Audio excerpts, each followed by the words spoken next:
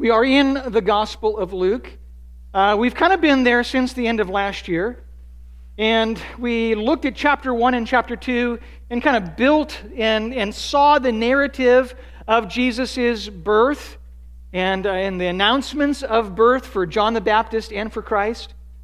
Well, now we're coming back and kind of laying some foundations. It's our desire in the first few messages in the Gospel of Luke to help you see what are the broader themes and what's significant about this gospel.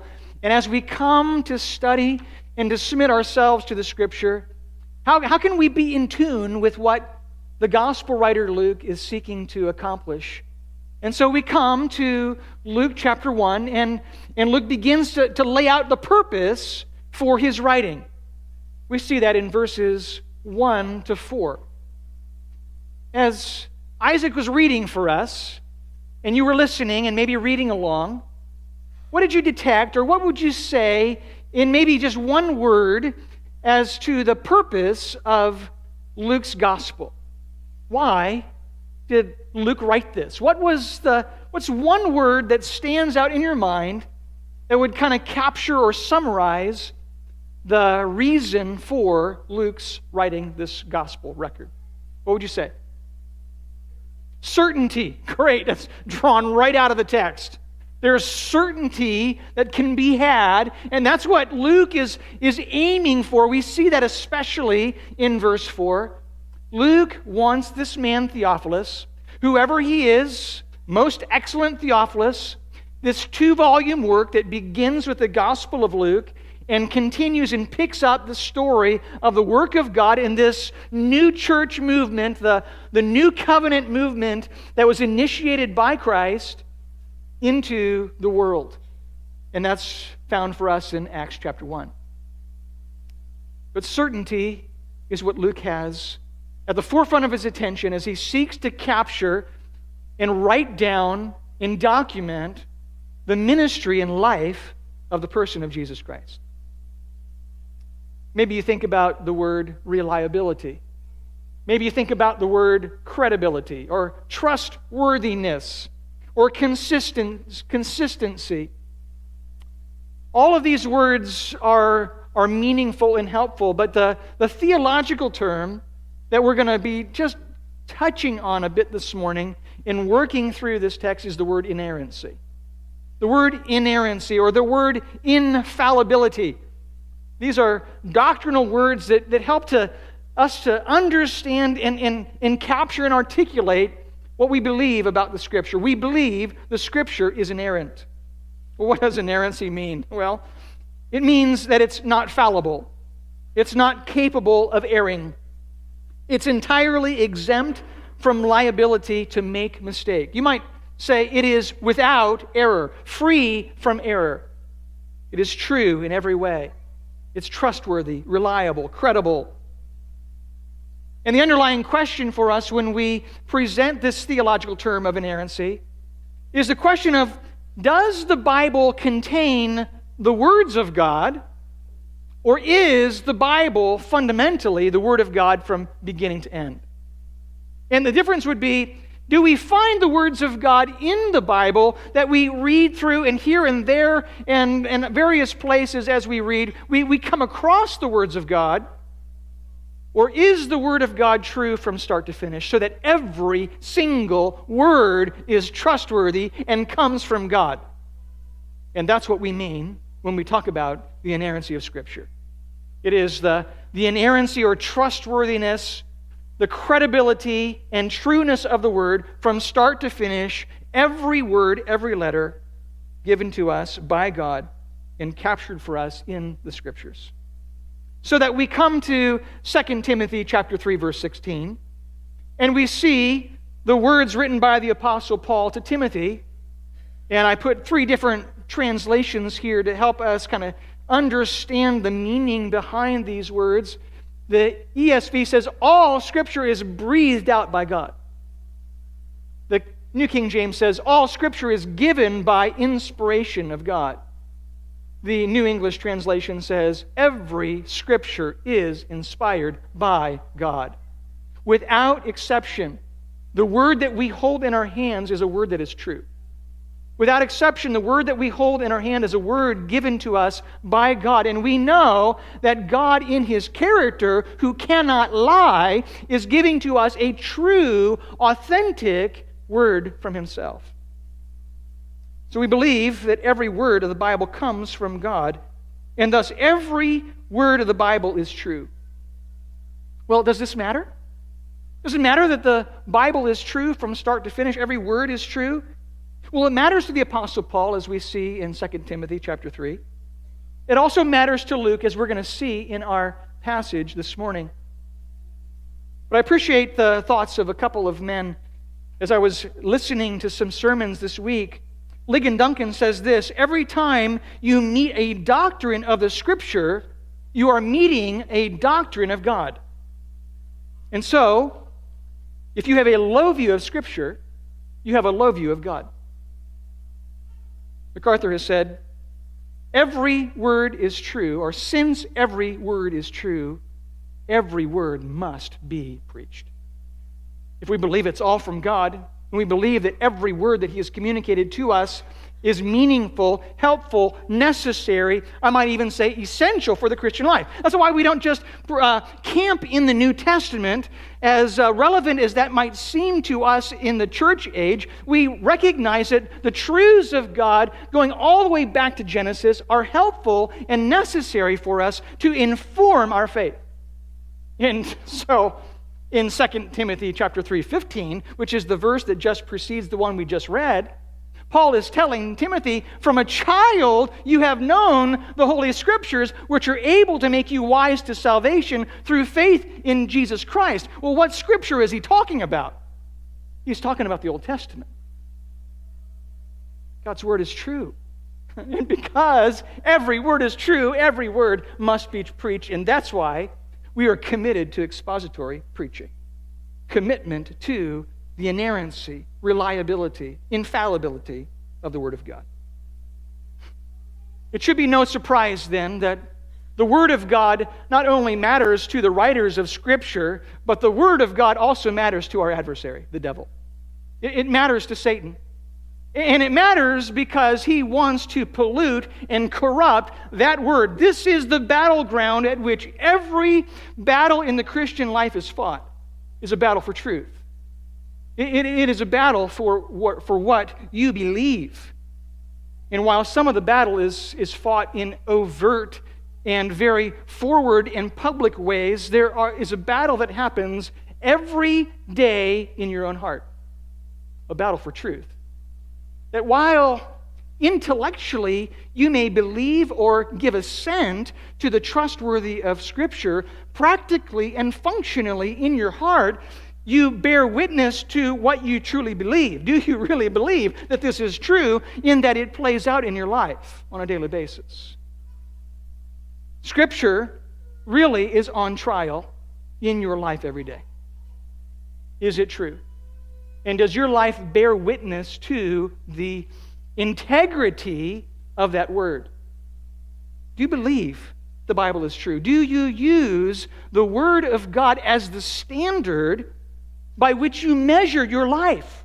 Or so often, the things in life, we measure ourselves, our success as a businessman, our success as a parent, our success as a student, our success as an individual who is liked and who is seen in the world in the social media structures as arriving in terms of beauty and intellectual prowess and our scholarship and the ways that we are able to interact with the world.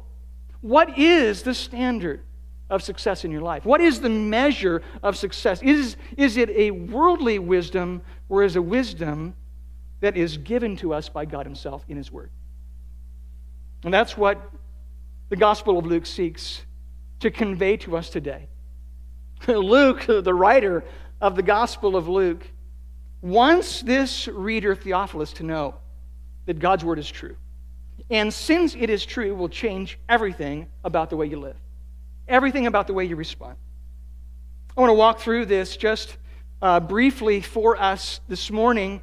Just kind of walk through this passage, and I really hope at the end to be able to make a personal connection for you that you can take home and put to work in your daily life.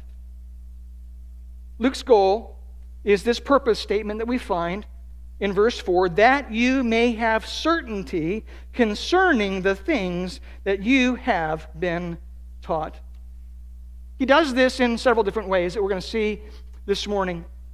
First, he does this as his writing is consistent with present witnesses. His writing is consistent with present witnesses. And he uses and refers to two or three, depending upon your perspective, 2 or 3 different witnesses that help to affirm the integrity and reliability of the Word of God. Notice them with me. Verse 1 says, inasmuch as many have undertaken to compile a narrative of the things that have been accomplished among us. Luke is referring to other historians or other gospel writers who are capturing the story of the life of Jesus.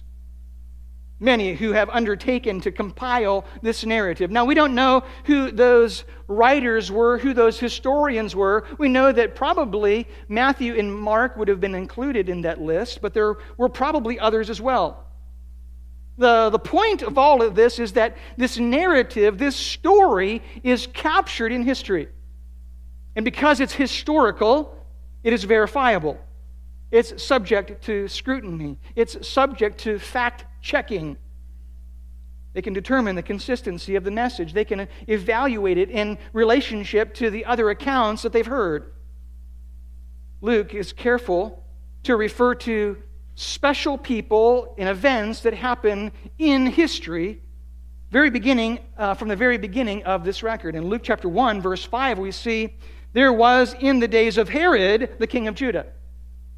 In chapter 2, verse 1, we see, it came to pass in those days that a decree went out from Caesar Augustus that all the world should be taxed.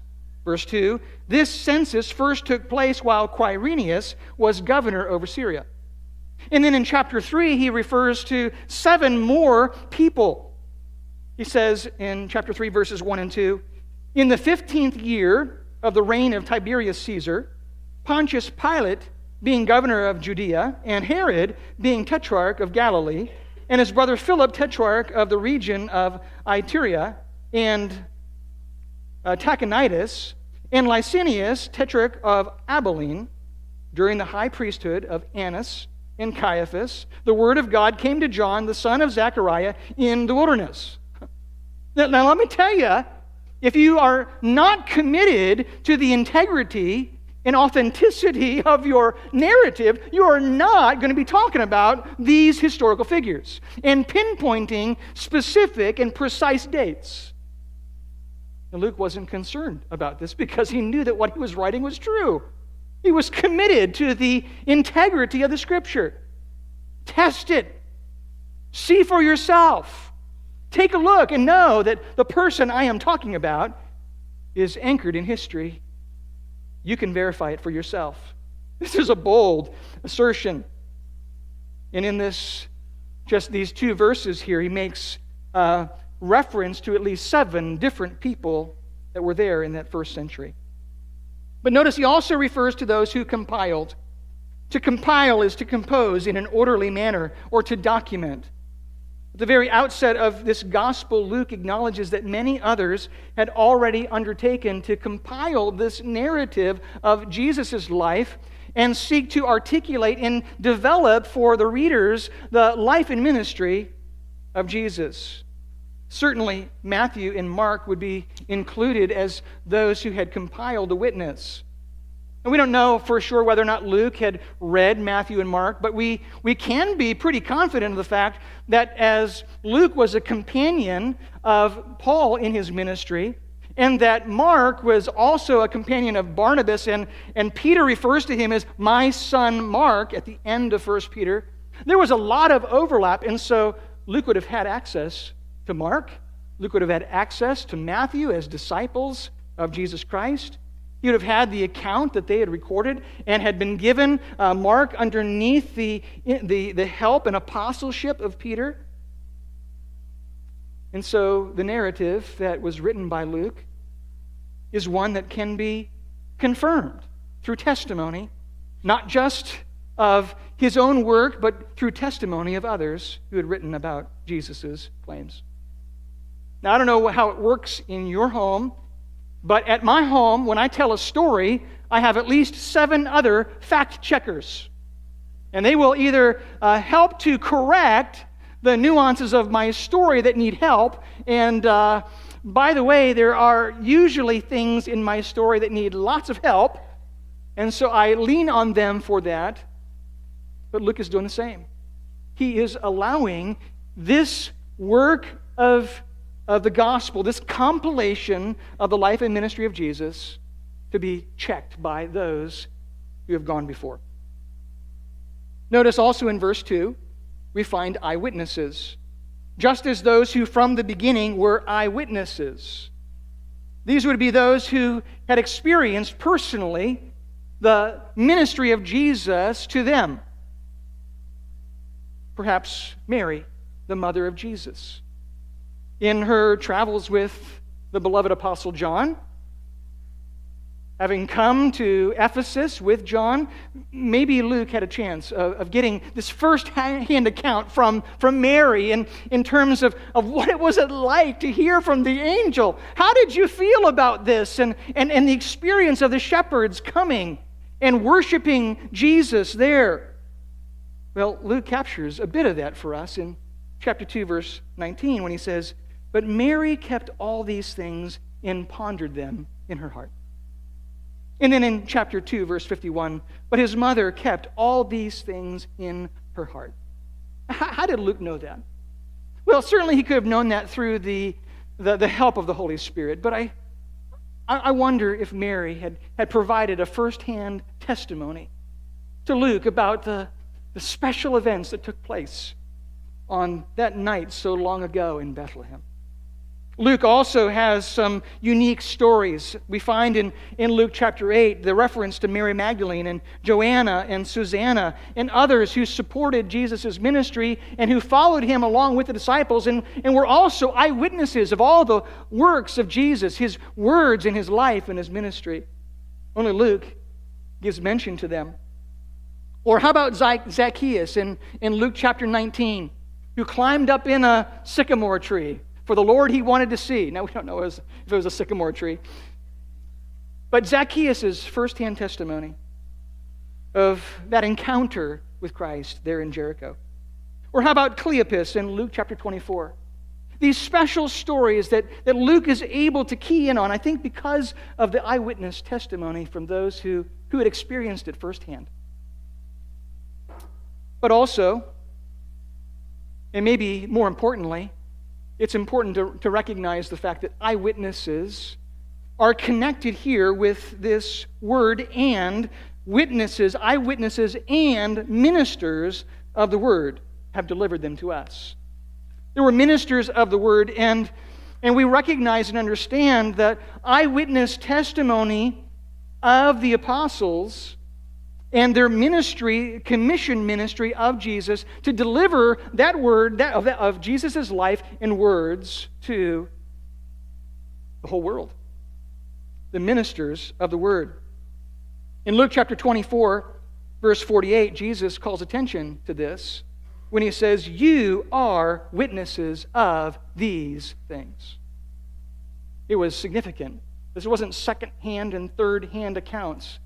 These were first-hand accounts by the apostles themselves who were able to convey through experience the very words of Jesus as they got to see them. They got to hear his words and observe his life. The Apostle John talks about this in chapter 1, verses 1 and 2. You can almost feel the enthusiasm spilling out of these words as he says, "That which was from the beginning, which we have heard, which we have seen with our eyes, which we have looked upon and touched with our hands concerning the word of life. The life was manifest. We have seen it and testify to it and proclaim to you the eternal life which was with the Father and was made manifest to us." I mean, John is like, hey, we saw him.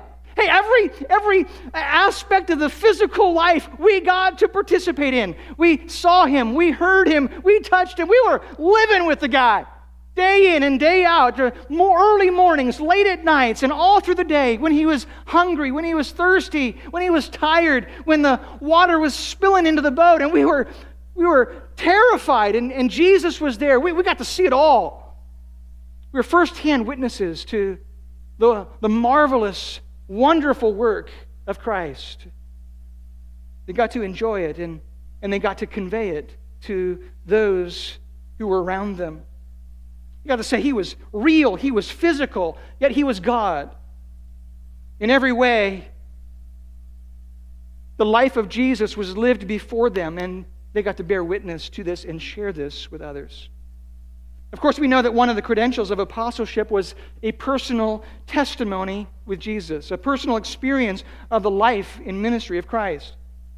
There in Acts chapter 1, where Peter and those who were believers were gathered together and trying to fill the vacancy because of Judas abandoning the team and denying or betraying the Lord Jesus Christ. In filling this vacancy, there was one credential that stood out above the others, and that is found in chapter 1, verses 21 and 22. So one of the men who have accompanied us during all the time that the Lord Jesus went in and out among us, beginning from the baptism of John until the day when he was taken up from us. One of these men must become with us a witness to his resurrection. Luke provides eyewitness account. Luke provides testimony from those who saw it first, saw it up close and personal. He's capturing it for this man, Theophilus, and for everyone else who reads the narrative of the gospel of Jesus in the Gospel of Luke. Luke is interested in the consistency of the present witness. But maybe more importantly, we find that he is also concerned with the consistency with confirmed Scripture. Because at the end of the day, the testimony of witnesses can fail because it's dependent upon human ability. But the testimony of God cannot fail. So Luke points to the consistency of Jesus' life with confirmed Scripture.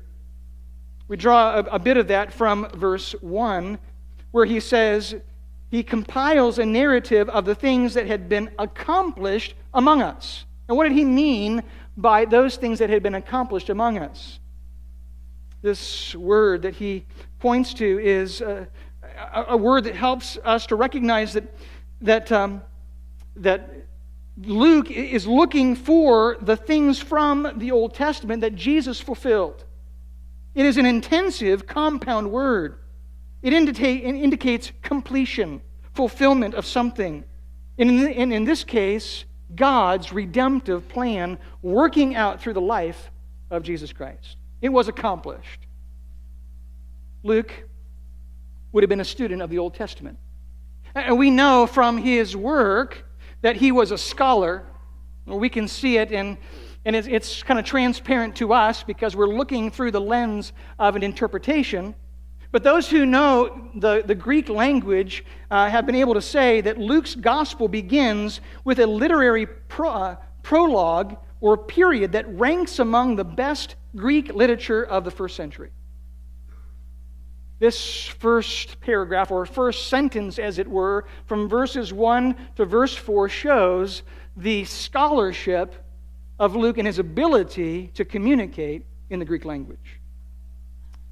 He was a scholar, but he was also a fellow worker of the Apostle Paul, who, when Paul is kind of sharing his credentials in the book of Galatians, he says that he excelled in Judaism beyond many of his own contemporaries in his own nation. Luke understood the Scriptures. Luke devoted himself to the Word of God. And as a co-worker with the Apostle Paul, Luke would have understood the Old Testament as well.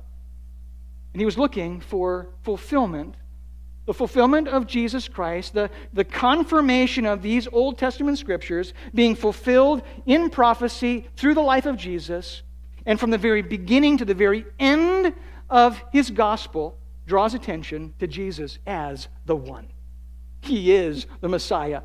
He is the one confirmed by the Old Testament, spoken by the Word of God, in showing forth the integrity of a life that lines up in every way with what we have come to expect from the Savior. Notice in verse 3 it says, "It seemed good to me, having followed all things closely for some time past, to write an orderly account for you." Luke is a student. He's devoted to learning. He's devoted to studying the life of Jesus and comparing it with the things that the Old Testament says would be true about his life.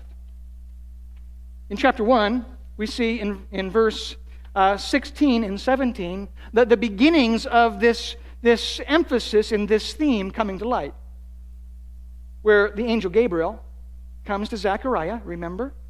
And he says, "Your prayers have been answered, Zechariah. And here's what you can expect to be true of your son, John the Baptist. Here's what his life and ministry will look like." Beginning in verse 16 and 17 of chapter 1. It says, "He will turn many of the children of Israel to the Lord their God.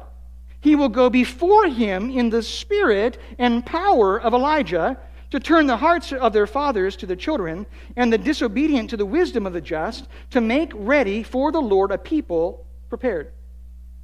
Now, for anyone living in the first century who was familiar with the Scriptures, would have been very familiar with these words, coming almost directly from Malachi, chapter 4, verses 5 and 6, which are almost a direct quote from those verses. Where Malachi, the prophet 400 years before, says, "Behold, I will send you Elijah, that prophet, before the great and awesome day of the Lord. And he will turn the hearts of the fathers to their children, the hearts of the children to their fathers, lest I come and strike the land with a decree of utter destruction." John the Baptist was the forerunner of Jesus, a fulfillment of Old Testament prophecy, and then laced into the rest of this narrative, we see time after time after time the fulfillment of the Word being completed in the life and ministry of Christ. So that Jesus opens his public ministry, and we find in Luke chapter 4, verse 21, where Jesus says of himself, "Today this Scripture has been fulfilled in your hearing."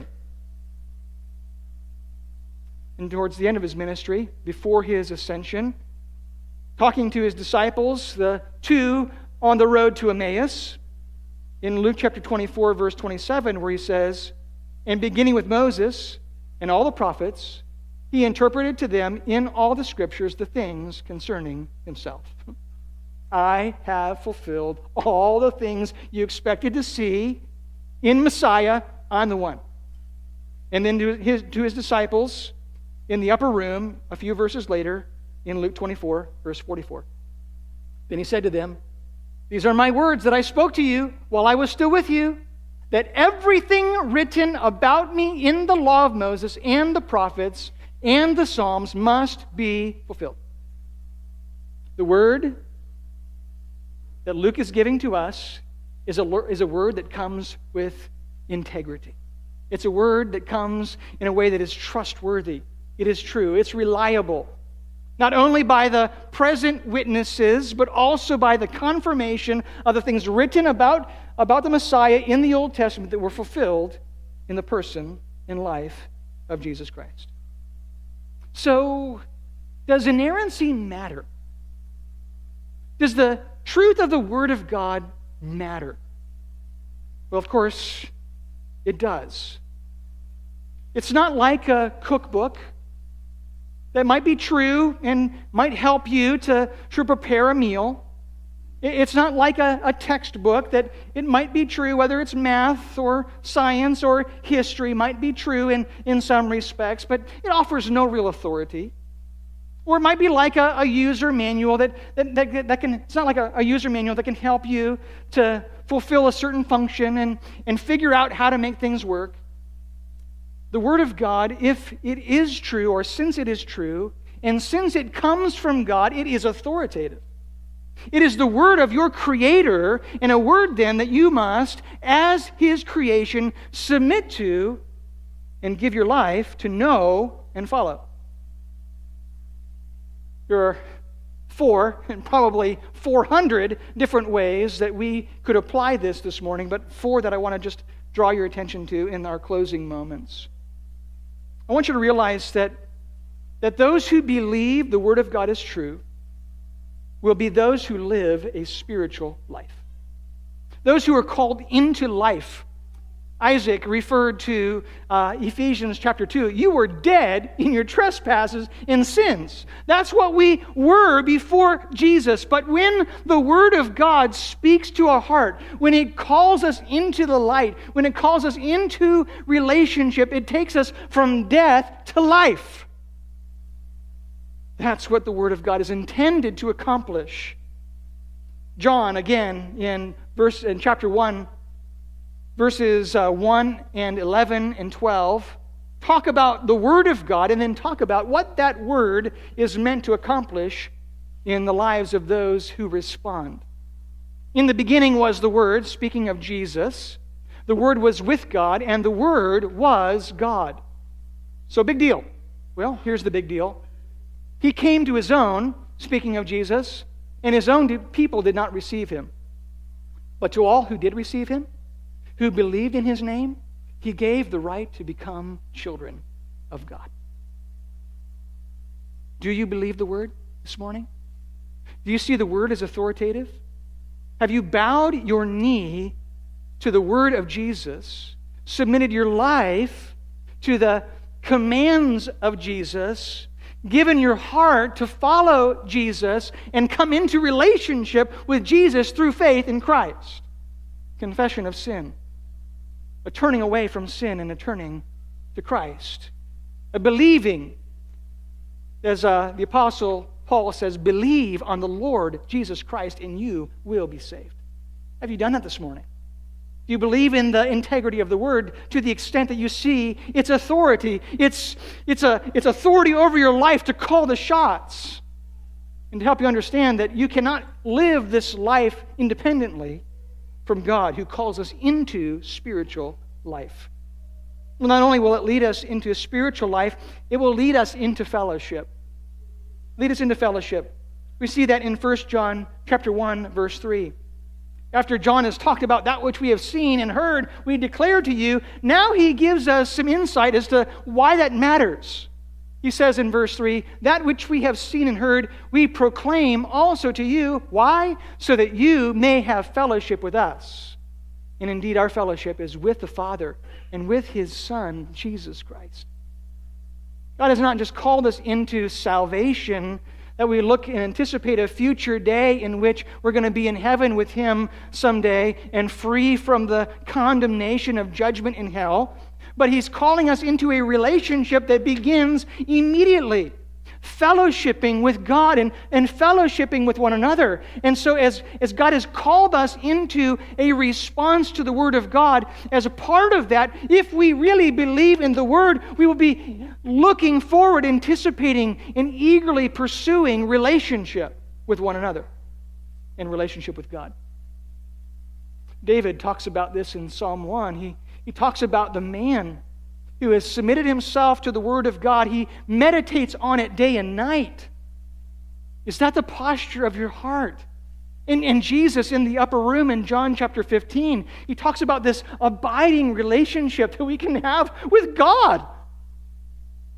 Abide in me. Let my words abide in you. This is the kind of relationship that God has called us into and welcomes us to enjoy. And those who truly believe in the Word will be those who really fellowship with God and really fellowship with one another. We see from 2 Timothy chapter 3, 16 and 17, that it will lead to spiritual maturity. It will lead to spiritual maturity. You can't just have a spiritual life. You can't even live in a spiritual way independently from the Word of God. And so a commitment to the Word is a commitment to grow in the way that God has allowed you to grow.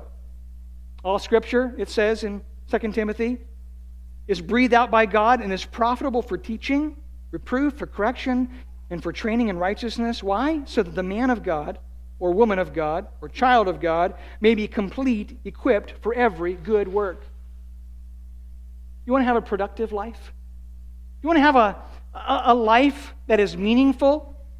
that the energy that you spend will last? Well, there's only one way to do that. It's to couple your energy and align it with in partnership with the work of God, to be His workmanship created in Christ Jesus for good works, which God prepared beforehand that you should walk in them.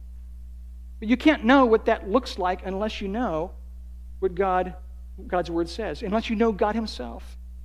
A high view of the Scripture is a high view of God. Do you know the Word? Are you delighting in the Word? And finally, it will lead you to obedience or worship, whichever word you want to put, because I see these two terms as being synonymous. Not just walking in accordance with the standard, which is important, but doing it in such a way that you are celebrating and seeking to call attention to the wonder of who God is. Our obedience really should be worship, not just mechanical alignment with the standard. It should be done because of an affection for Jesus, a love for Him that expresses itself in this way. 1 John chapter 2, verses 4 to 6, John continues this thought that we've already looked at in chapter 1. He says, whoever says, I know Him, but does not keep His commandments is a liar, and the truth is not in him. But whoever keeps His word, in him truly the love of God is perfected. By this we may know that we are in Him. Whoever says he abides in Him ought to walk in the same way in which He walked. Why? Because of a commitment to truth, because of a love for God that shows up in a love for His Word and a desire to express love to God through obedience to God. And as we saw in our passage this morning, as we worked through 1 Peter, that the word that was delivered or was given to the ministers of the word and delivered to others, we saw in chapter 1, verse 3 of the Gospel of Luke. And then we see this orderly account that Luke had received the message of the Word of God and then given it to Theophilus. And then in 1 Peter chapter 1, we see the prophet's ministry. It says in chapter 1, verse 12, to them it was revealed that not to themselves, but to us they were ministering. You see, a commitment to the Word of God leads to obedience in letting others know the same Word. Because as the Word has shaped your life, there's a desire for others to celebrate and to be in on the action, to enjoy the same experience, to fellowship with God and to fellowship with you. That can only happen in right response to the Word of God that is true. So you may believe that the Word is true intellectually. The question for us this morning is, do you believe the Word of God is true functionally and practically? And it will play out in how you live. It will play out in the expectations in your life, the standard that you set, the measures by which you evaluate your life and success in life, whatever that might be. May God help us to commit ourselves, not only to prayer that we looked at a couple weeks ago, but commit ourselves to know and love and trust the Word of God. Let's pray. Oh God, we thank you for your Word. Thank you that it is trustworthy and reliable, and that it gives us hope, it gives us confidence, that we can have certainty in the person of Jesus Christ. And because of this certainty, that we can share this Word with others, a Word that changes hearts and lives. Oh God, may we see, especially this year, the Word that's planted not returning void. May we get to see the evidence of the fruit of faithful Word that you have given to us, entrusted to us. May we be faithful to plant it and to send it abroad. We pray in Jesus' name. Amen. Thanks for coming this morning. God bless you. Have a good week.